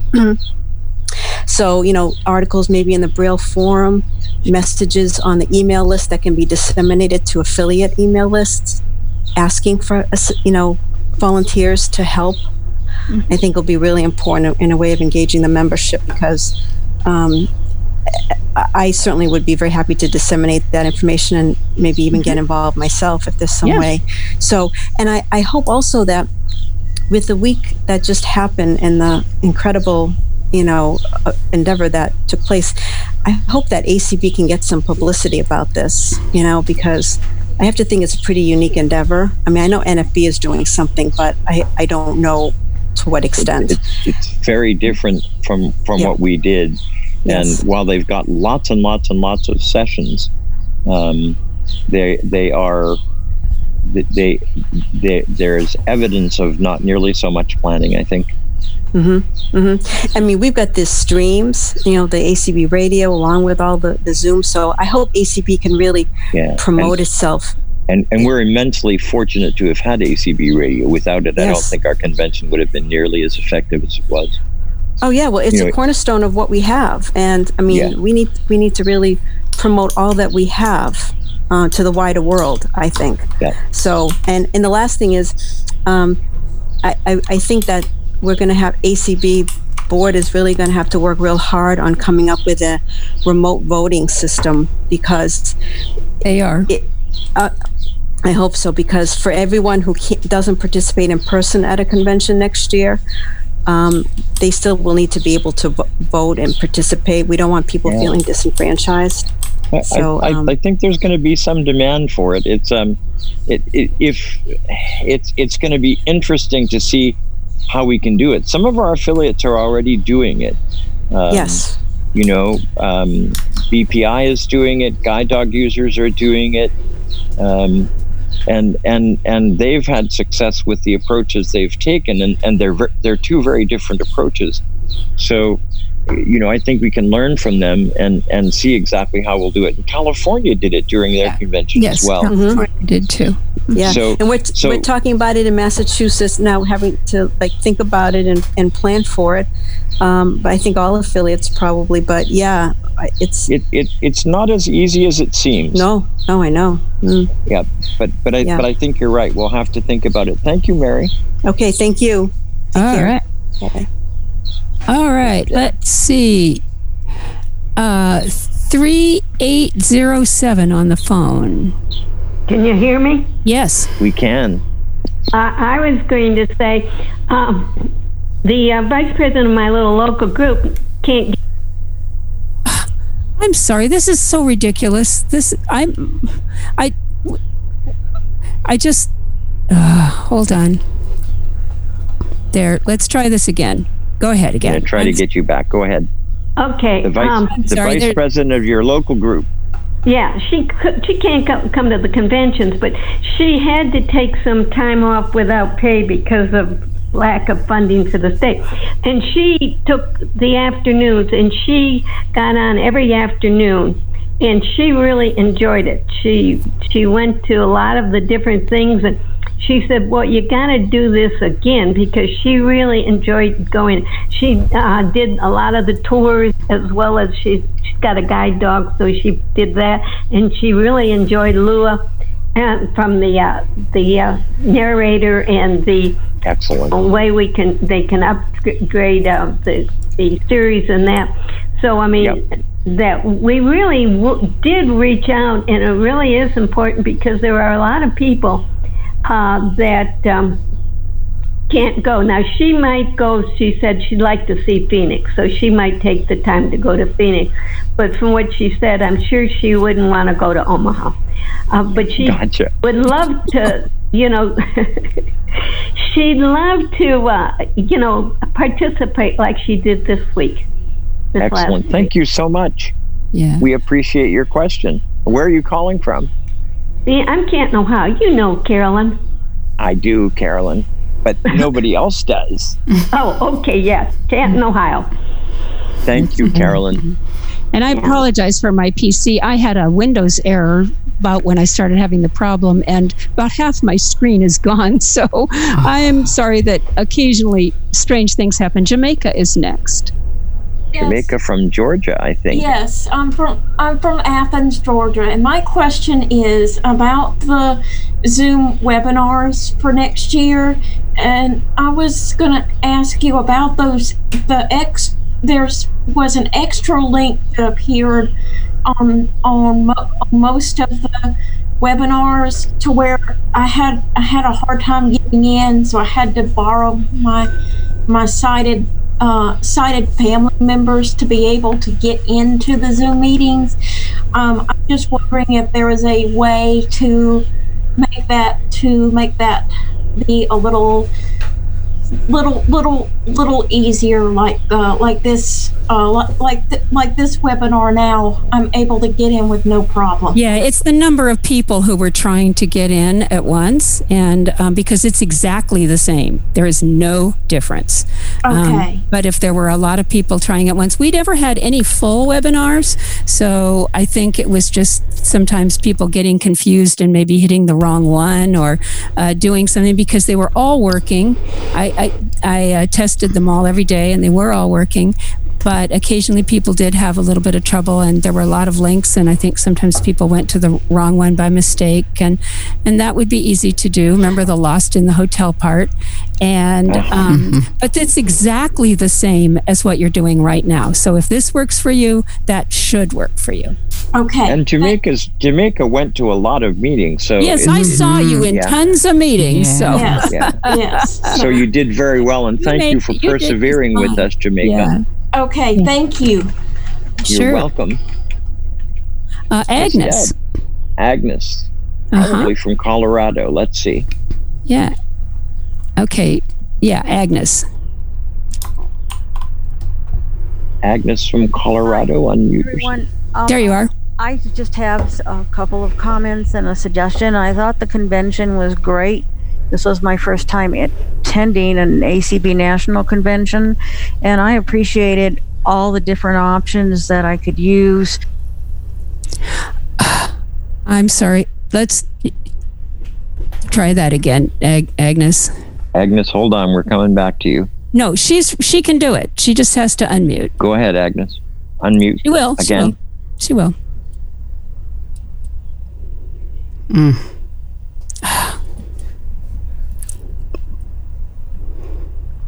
Come on, this is so bad. We need a different PC. I'm so sorry. I have had those days. Okay, Agnes, try it again. Oh. There you go. Okay. One suggestion I have is I'm wondering if it wouldn't be helpful to put a link on the website where you give a rundown of how people need to access Zoom and what to do at the meetings for the different commands, because you might have people trying to do this that didn't. If I hadn't been going to some of these community groups, I wouldn't have been as well versed as I was on how to use Zoom. And the other suggestion I have is I think that at the beginning of each session, it would be helpful if the protocol that we need to follow be given as far as, when to raise our hands, to ask questions, because sometimes it was hard to know whether you should just put them up at the beginning and let them sit there, or whether you would want to wait until it's time and then everybody do them at the same time, so everybody would have a fair shot at I think that's a good point. I think the smart people put them up at the beginning because that put them at the top of the we usually lowered them. And we usually lowered them then because we didn't think it was fair. So we usually lowered them all before the questions started. And excellent. Also, another thing, and I know this is going to be a hard one for y'all to figure out how to do, but and I thought you did great with the auction. I know it was tricky at times, trying to keep up with everybody, but I did notice that some people, were getting in faster, or actually when they were just talking, they had maybe louder microphones, so they could be heard, but not other people. But I mean, I thought the auction was great. I wasn't able to participate in it. Would have liked to, but could not. But I did have a great time, listening to it, and I appreciated you all airing that, because I'd heard over the years that, boy, this ACB auction was fun, and I just had a good time. Thank you. Yeah, I think the point you make about the volume of microphones is a serious one, and there's not much we can do about it. I think. Right. I agree about that. Miss Deb, who's next? All right. And thank you, Agnes. Mm-hmm. And she is from Colorado. Yeah. Yep. Okay. Hello? Yeah. Yep. We got Hi. you. This is Livy Ostergaard from Fresno, California. Hi there. Hi, Paul. I'm so bummed that I missed the BOP meeting, but I'm going to try to figure out. I don't know how to do podcasts yet, so I'm hoping to get some of my folks out here to help me learn how to do that, because I really want to listen to it. We're probably going to do a program on podcasts at some point soon. I think that would be absolutely. We're doing it Friday night on Roundtable. Oh, really? Mm-hmm. It's going to be on ACB Roundtable. Mm-hmm. But the other thing is, do you have a Victor Reader stream? No, I sure don't. No. I wish I did. All right. I was saying that because the BOP did a program a week ago Saturday that talked about getting podcasts on the stream. Well, I know that is it on the ACB radio podcasts? It is.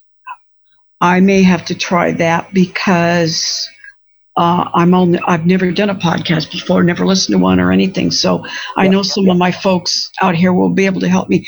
But I have two issues. One, several weeks ago, Andy Baracco, who's one of the members of the Greater LH. I know Andy. Yep.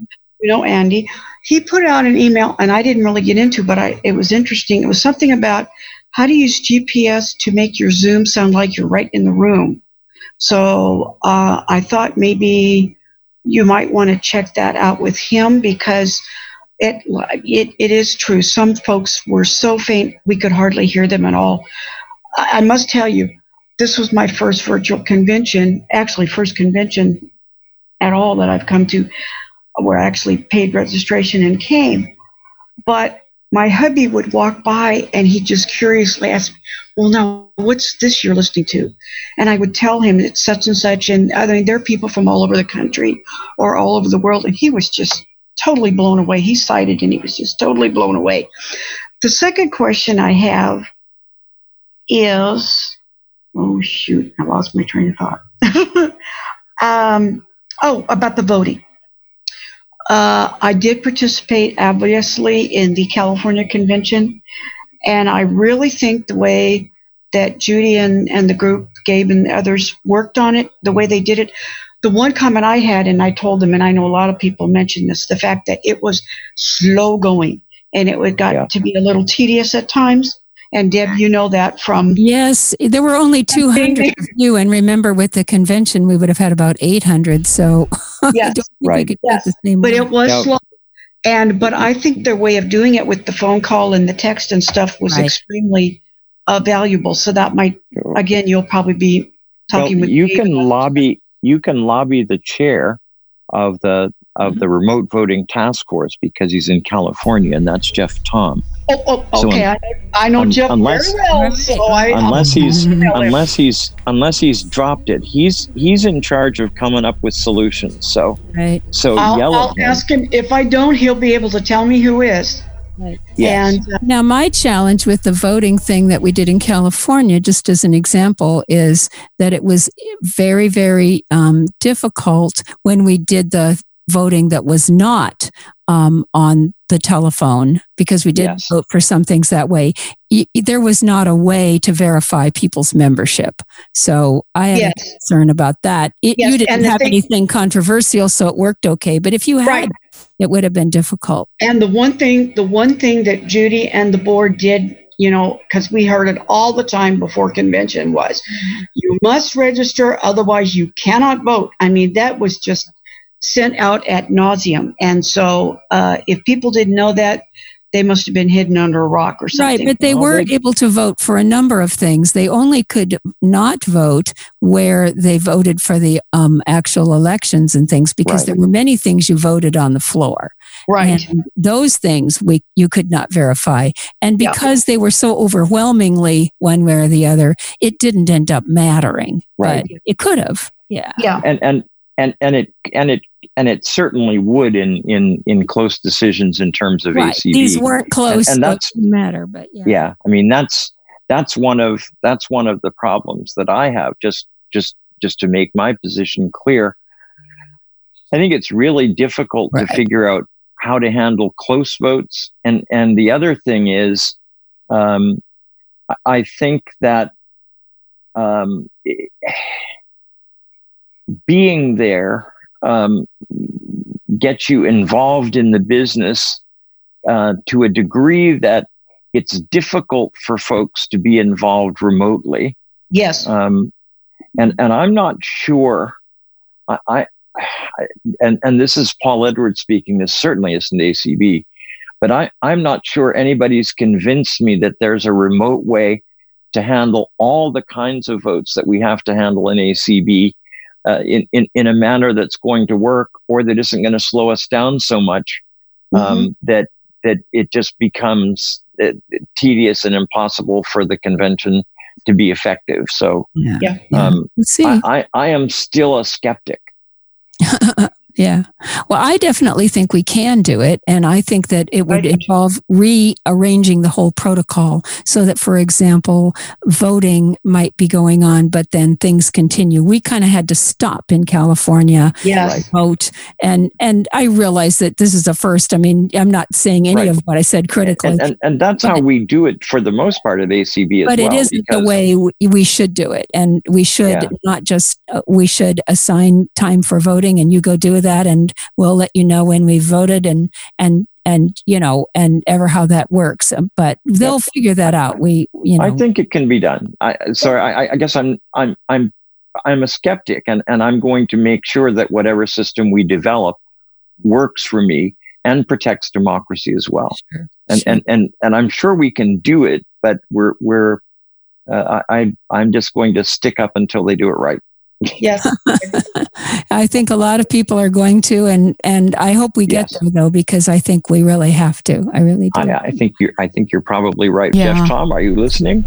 And one of the things that I really enjoyed about this, now I know we've always had, we've had ACB radio for a long time, and we've had numbers of listeners, but right up to the throughout the whole week, we had a lot of high numbers. And I don't, in our in-person conventions, people start leaving, Tuesday, Wednesday, Thursday. And there are a lot of people that aren't still there by Friday. So And that really did not happen this year. No. So I think you make a great point. I mean, the Microsoft sessions were immensely well attended. Yeah. Jeff, in Minneapolis? Hello. A comment about the schedules that you send out, with the little description and then the link and the phone numbers and so on and so forth. Mm-hmm. I find them useful, but I find them very hard to navigate. Now, you're talking about the Zoom code things? Yeah, the Zoom codes. Exactly. Very good. Yep. All right. And I noticed that there was an attempt to make it easier to navigate, because at the top of each item, there was like a little line of stars. Mm-hmm. And so if you were using JAWS, theoretically, you could do a term search to find, a set of stars. Yes. But the problem was the time of the event was connected to that star. So it would not work to do a search, because the string was not intact. There was always a number at the end of the string of stars. I searched for just the stars, and they were. Yeah. And it pulled up. And I did too. Yeah. Mm. Yeah. As long as you don't search for stars in a space, you had to just search for stars. Okay. Well, and because there was no space, but there were always stars. Yeah, and it would depend on how many you put in that search. Like, I mean, was it a whole line? Even if you did, navigating on the we iPhone. just put 3 stars. Yeah, there you go. Navigating on the iPhone is much different. There was no way to do a search for something like that. There's not an easy way. I think you're right. Well, easy way, actually there is, but the problem is we couldn't implement it. We are using Constant Contact right now to send out those large group emails because it had to be to a specific group of people, and that was people who were registered. And Constant Contact has some accessibility things that we're trying to work through with them.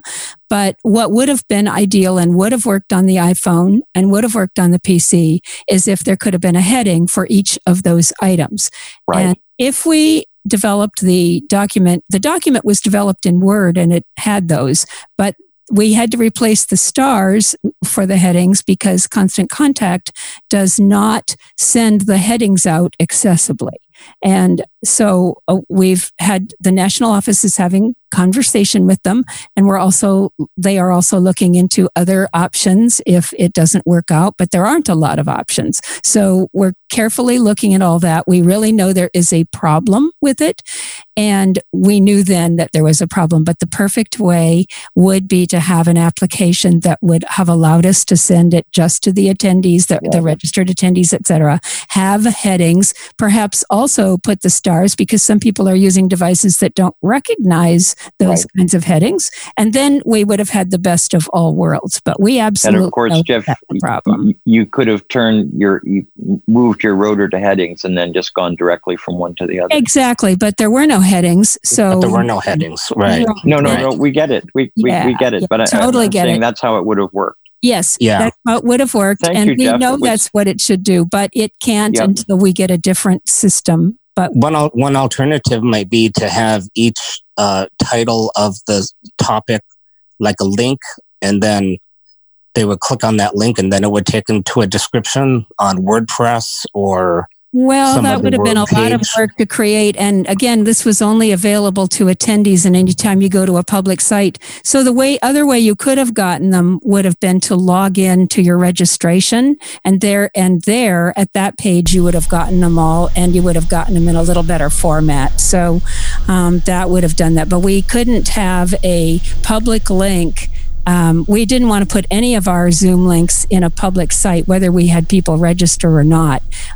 We chose not to make any of them public for spam reasons. Right, and that's because we had some early community calls where people were bombing them and doing bad things to them, Jeff. So we had to find a way to protect folks from that. Yeah, we had a little bit of spam even in the convention, but nothing significant that we couldn't catch quickly. But yes, it's a very real issue. And so there were a lot of things we could theoretically do, but can't really do with the way in which we chose to manage it. But the one we could do, if we can get a better bulk emailing system, or get the one we have fixed, is to have the headings, as you say, because that's what should be there, and that's what I wanted to be there. But right, and it's really not just for the schedule either. I mean, it applies to other things we publish. Everything as well. we send out in Constant Contact. So every time we send a press release or anything like that. Cindy's community calls when they go over Constant Contact. That's one of the reasons we're sending them to the email list as well, is that we can send them with headings and things there where we can't in Constant Contact. So I'm hoping we get that resolved, but we're actually keenly aware that that's a problem. Yeah. And well, you all did an excellent job. Yeah, thank you. Thank you, Jeff. Thank you, Jeff. All right. Let's see. Sorry, this is so ridiculous. Okay, Connie. Hi,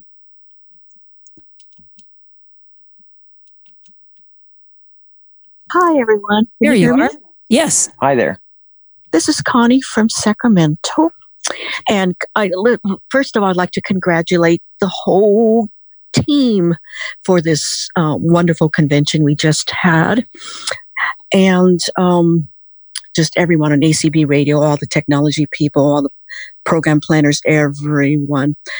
So I have a couple of comments, and then I have a couple of suggestions. So first of all, there were some excellent sessions, and I love the virtual tours. And I couldn't go to everything, so I really appreciated that these are available on podcasts now, so that I can go back and listen to the sessions that I missed and the tours that I missed. The comments I have, or suggestions I have, I think the Braille programs need to be sent out earlier next time, because a few of us received them late. Like, I didn't get mine till Monday, and I have a couple of friends who didn't get theirs till Tuesday. No, are you talking about Monday during the convention and Tuesday during the convention, Connie? Yes. Or the Monday or Tuesday before? I didn't get mine until Monday during the convention. July 6th? Wow. Yeah. Yes. Thank you. And I had friends who did not get theirs till July 7th. Was this the hard copy? I'm yes, Braille. This was, So we couldn't control. They all went out at the same time from the people who produced them for us. But they went out UPS. When the mail delivered them, unfortunately, and some people I think did get them a little bit late. Okay. Oh, gosh. Okay. But we didn't mail them out. They were mailed out from the producer. So okay. The I didn't producer know of that. the Braille mailed the Braille, and the producer of the large print. Yeah. Okay. And the other what was your thing other is- suggestion? Yep. And the other thing is, I really think that the ACB community Zoom calls prepared us for the virtual convention, because number one, it gave us lots of practice on getting into Zoom Cloud meetings. And number two, it got us connected. And so I really think that prepared us for the convention.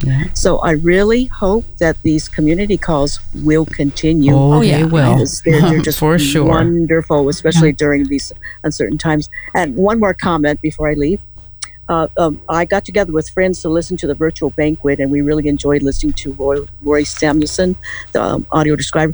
And we were just saying, Debbie Hazelton, that you are so good at you were so good at ad-libbing when people did not arrive at the Zoom room right away, and you were waiting for people to get the show started, and it was like you were chatting with us. It was so personal. That's radio. We really appreciated that. Thanks so much, everyone. Yeah. Thanks, Connie. All right, very good. Mary. Another Mary. Yes. Hey, everybody. Hello. Hey there. Hey. So I'm also calling from Colorado. I'm from Arizona originally, but live in Colorado. I know, one of the few. So basically, I'm going to be a member at large soon. You guys got me, so you can't get rid of me. Number one. Good. Okay. I was like, why is my phone talking to me? Okay, stop.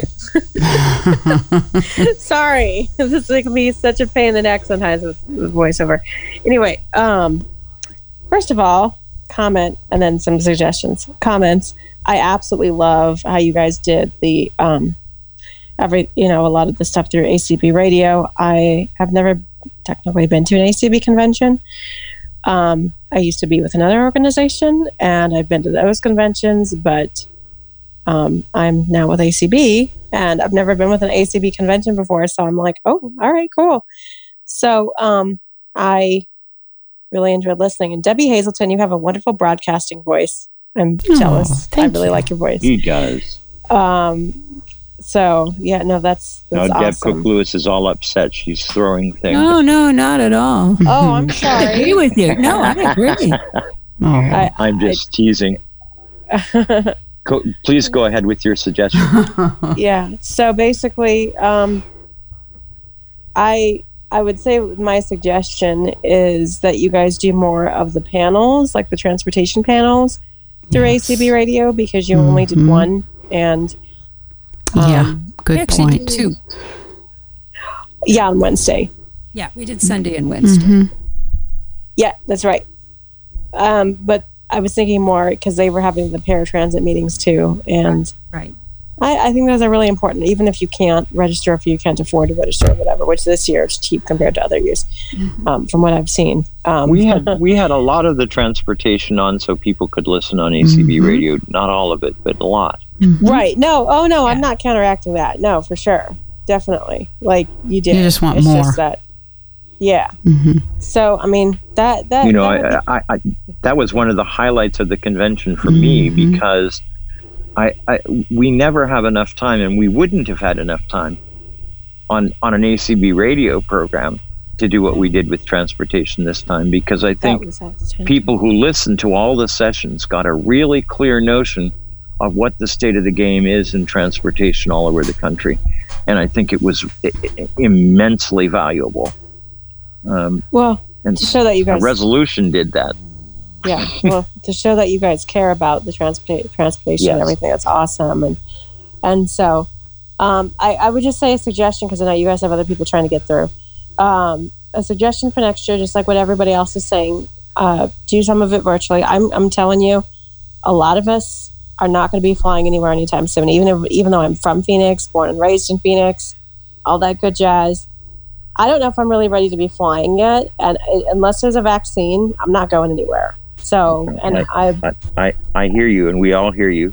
Yeah, I think everybody agrees with that pretty much, and we'll just see what happens. It's too early to decide about next year. But I think what we have heard, and what I think we all agree with, is that there needs to be a virtual component, whether there's any COVID issue or not. We have lots of reasons why people can't come. It's expensive. I mean, I'm on the lowest bracket of, it's very expensive for people, and they're all valid, and when it gets closer to someone, then they can go, or different situations. But we won't be able to probably do it all virtually. There's some parts that don't work that way, but if we can do a lot of it, I think that's good. And we've always done a lot of sessions on ACB radio, but we did more of them this year. And on Facebook, and more things uploaded to YouTube. But this makes more things possible. I think the other important thing is to be sure that we capture everything with podcasts, if we can. Oh, yeah. And then be sure that we get them up there relatively quickly. There's a lot up there, and it's more every day. Yeah, you guys have a lot to put up there, because I've been checking it. I'm like, what? I'm still waiting for that auction to be live, because I listened to it and I had so much fun. I wanted to ask really, really quickly, for people, let's say, I mean, there's no way I could afford any of those items that you guys had out there. I'm just going to be blatantly honest with you. So in future years, if somebody were to come to convention, are they allowed to come to the auction even if they can't afford it, just to watch it? Or Absolutely. Sure. And they didn't even have to register. That's the way it will be. It hasn't been until this year, but I don't think they'll go back from it next year. I think there'll be a way. No, they've never had to pay. They've always been able to come. You've always been able to come. Even if you weren't registered, you could come. I thought she was asking virtually. No, not virtually. She was asking at all. Yeah. Oh, sure. Because they're so much fun. I had a blast. I mean, it's like a little party. So. Yeah, no, it's absolutely fun. And when it's live, they always have food and, like a food you can drinks kind of eat like a it's it makes the bidding even more lively. Yeah. Oh, yeah. No. It's all fun, and it's all part of the convention, and you absolutely. I'm sorry, I misunderstood your question. Oh, no. That's okay. No. It's all right. Yeah. No. You absolutely you can come. Oh, goody. Absolutely. All right. Yeah. Yep. Let's move on to the next person. 9833. Me. Yeah, you. Alice. It's Alice, yes. First of all, I would say, as far as remote voting, if they do it like California did, and I think like BPI did, I'm all for it. I thought I was very impressed by the way it worked. If you're going to do it like GDUI does it, I want no part of it. But my other thing is, and the only thing that I really had a hard time with the whole virtual conference was the exhibit hall. I wish there would be a different way to figure out how to do it, because I couldn't always sit there during the times that the exhibit hall speakers were on, and some days I had stuff going on and I missed them. And when I tried to catch the repeats, I'd catch the repeats of the ones that I was able to hear. So, it was just real hard to know how to truly browse and if I wanted to order something, how to do that. So I would hope we could figure out a better way maybe to do the exhibit hall. But other than that, everything was cool. Mm-hmm. Yeah, the exhibit hall is kind of a challenge to do virtually, and we probably will be looking a little bit at what's interesting though is taking an entirely different approach to their exhibit hall. They're giving Zoom rooms to various folks, and it's up to those people to essentially man those Zoom rooms for all the times that they're allowed to. Right. I wanted to do that. I would think that would discourage a lot of folks. Oh yeah, I wanted, but if it's not controlled, and I was hoping people could set up appointments, but what I've heard from people reaching out to exhibitors and from some of the exhibitors is they were very busy and maybe still are. They have done quite well. Yeah. Yeah. Oh, I think they did fine during our convention. Yeah. I've talked to a couple of them. They've been really happy. Miss Deb. Mm-hmm. Chris. Hey folks, how's everybody doing? Chris from California. Hey Chris. Part of BITS and first time ACB convention, going to convention. So great job first off. I just wanted to comment and let you guys know that the NFB organization it's totally different over there, like you guys were saying. I love what you guys have done with this. I really do give props to you guys.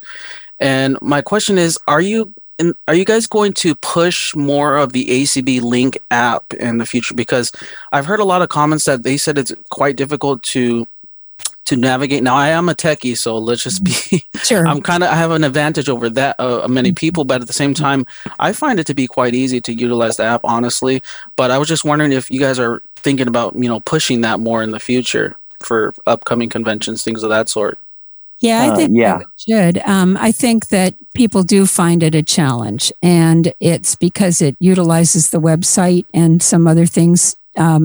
And it's also a little bit different on the Android app versus the iPhone app. And I would like to see us, I think if we did a little bit of training for people, if we used some community calls or other venues, podcasts or whatever, and actually did some training, it would help people to use it better, because actually some of the things people were saying they wished they knew are up there in ACB. I mean, I find everything up there, and like I said, it's a great app. It's just I think it's confusing for a lot of people right now at the moment, the way it's set up. And if people learn to use it, it's by far the easiest way to get to podcasts, for instance. Oh, it's great. Oh, it's really easy. You just click on the link and it's all right there. Yeah, it's all exactly. Right there. But I think people are a little intimidated coming into it. And that's the feedback I've had over time with it. And I think the way, and the challenge we had this year is they were doing some major revisions of it, and those revisions came really close up on the convention.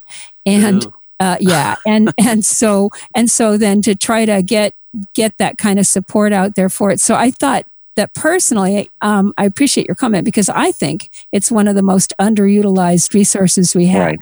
And so that would be my suggestion, is to please put resources. I would be willing to even train people, because I'm a part of BITS. You know what I mean? So just plugging BITS, hey, go BITS. So get in touch, get in touch with Debbie Hazelton, and she will find a place for you to train. Yeah. Okay. Thank you so much. But I do think that's a very important piece, and I really about that. Yeah. Thank you so much, folks. All right. Thank you. You're welcome.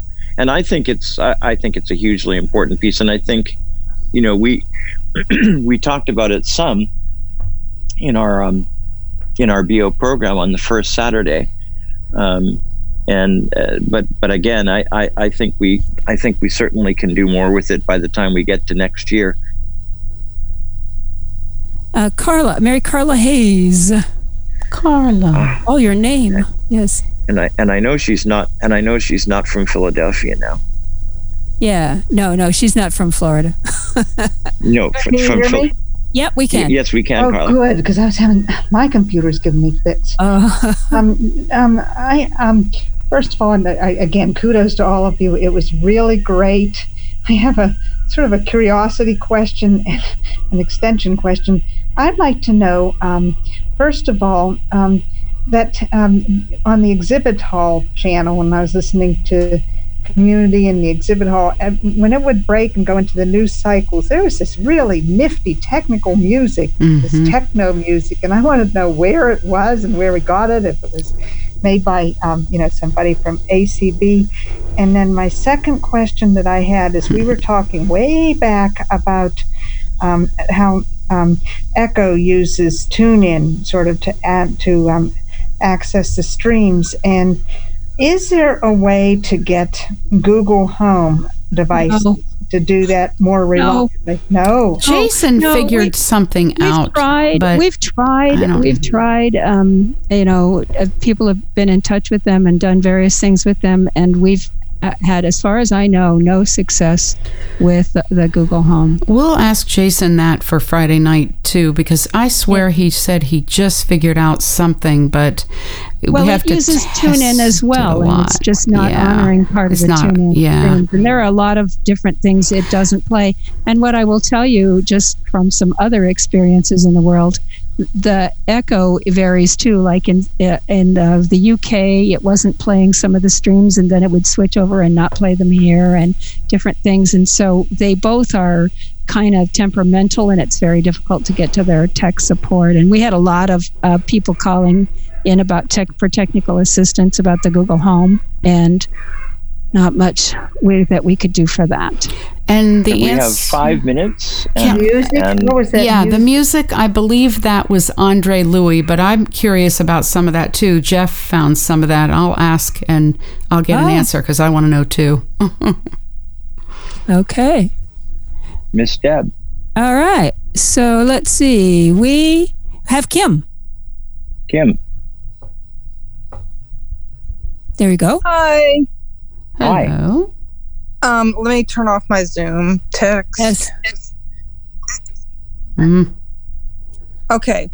Number one that I wanted to get out real quick, because I know we're about to run out of time, is I swear, unless I dreamed it, I remembered hearing a naysayer at the beginning of the conference. Somebody in the upper echelon saying they did not want to do the conference or the convention and everything. So I wanted to know who that was, and if they've got, I don't care who it was. I just want to know if they've changed their mind.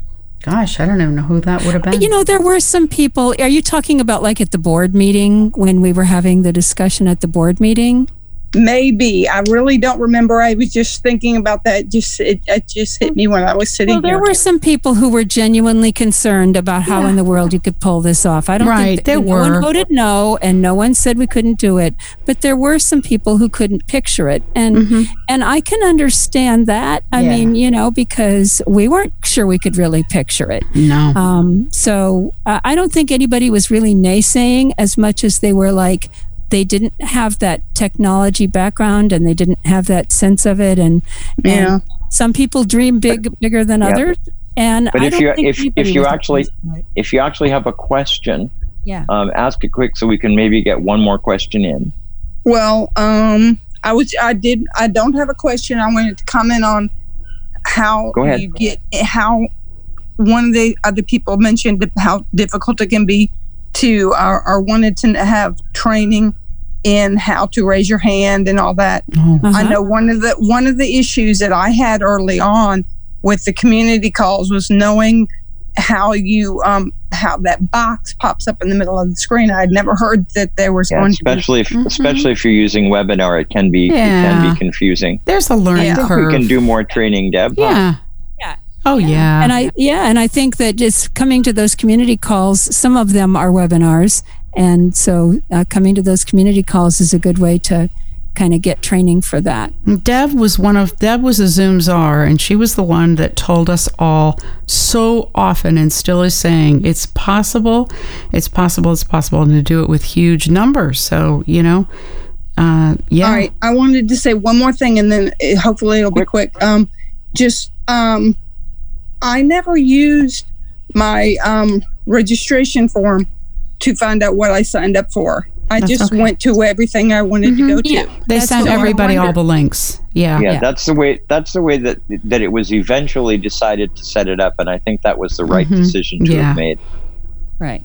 Yeah. So we started out trying to do differently, but we could see that wouldn't work because too many people signed for everything. Mm-hmm. So we said, the message they're sending us is they want all of it. Yeah. Yeah. Yeah. All right. Well, thank you very much. Thank you very much. I'm not sure we have time for another question. So I guess what I'm going to say is thank you very much to the two Debs. Very much appreciate your being involved. And I wanted to let everybody know that next week on Tuesday Topics, we're doing another 2-hour show. And this one is going to be on the ADA. And Chris Bell will be one of our guests. And also from the national office, I'm blocking on her name because I'm senile, is coming because she was just barely born when the ADA came along. So we wanted to give an opportunity for a person from the other generation to talk about it. So we hope everybody will be there. And let me thank everyone for being here for our first 2-hour session. This was a great job. Great idea, Paul. Say good night.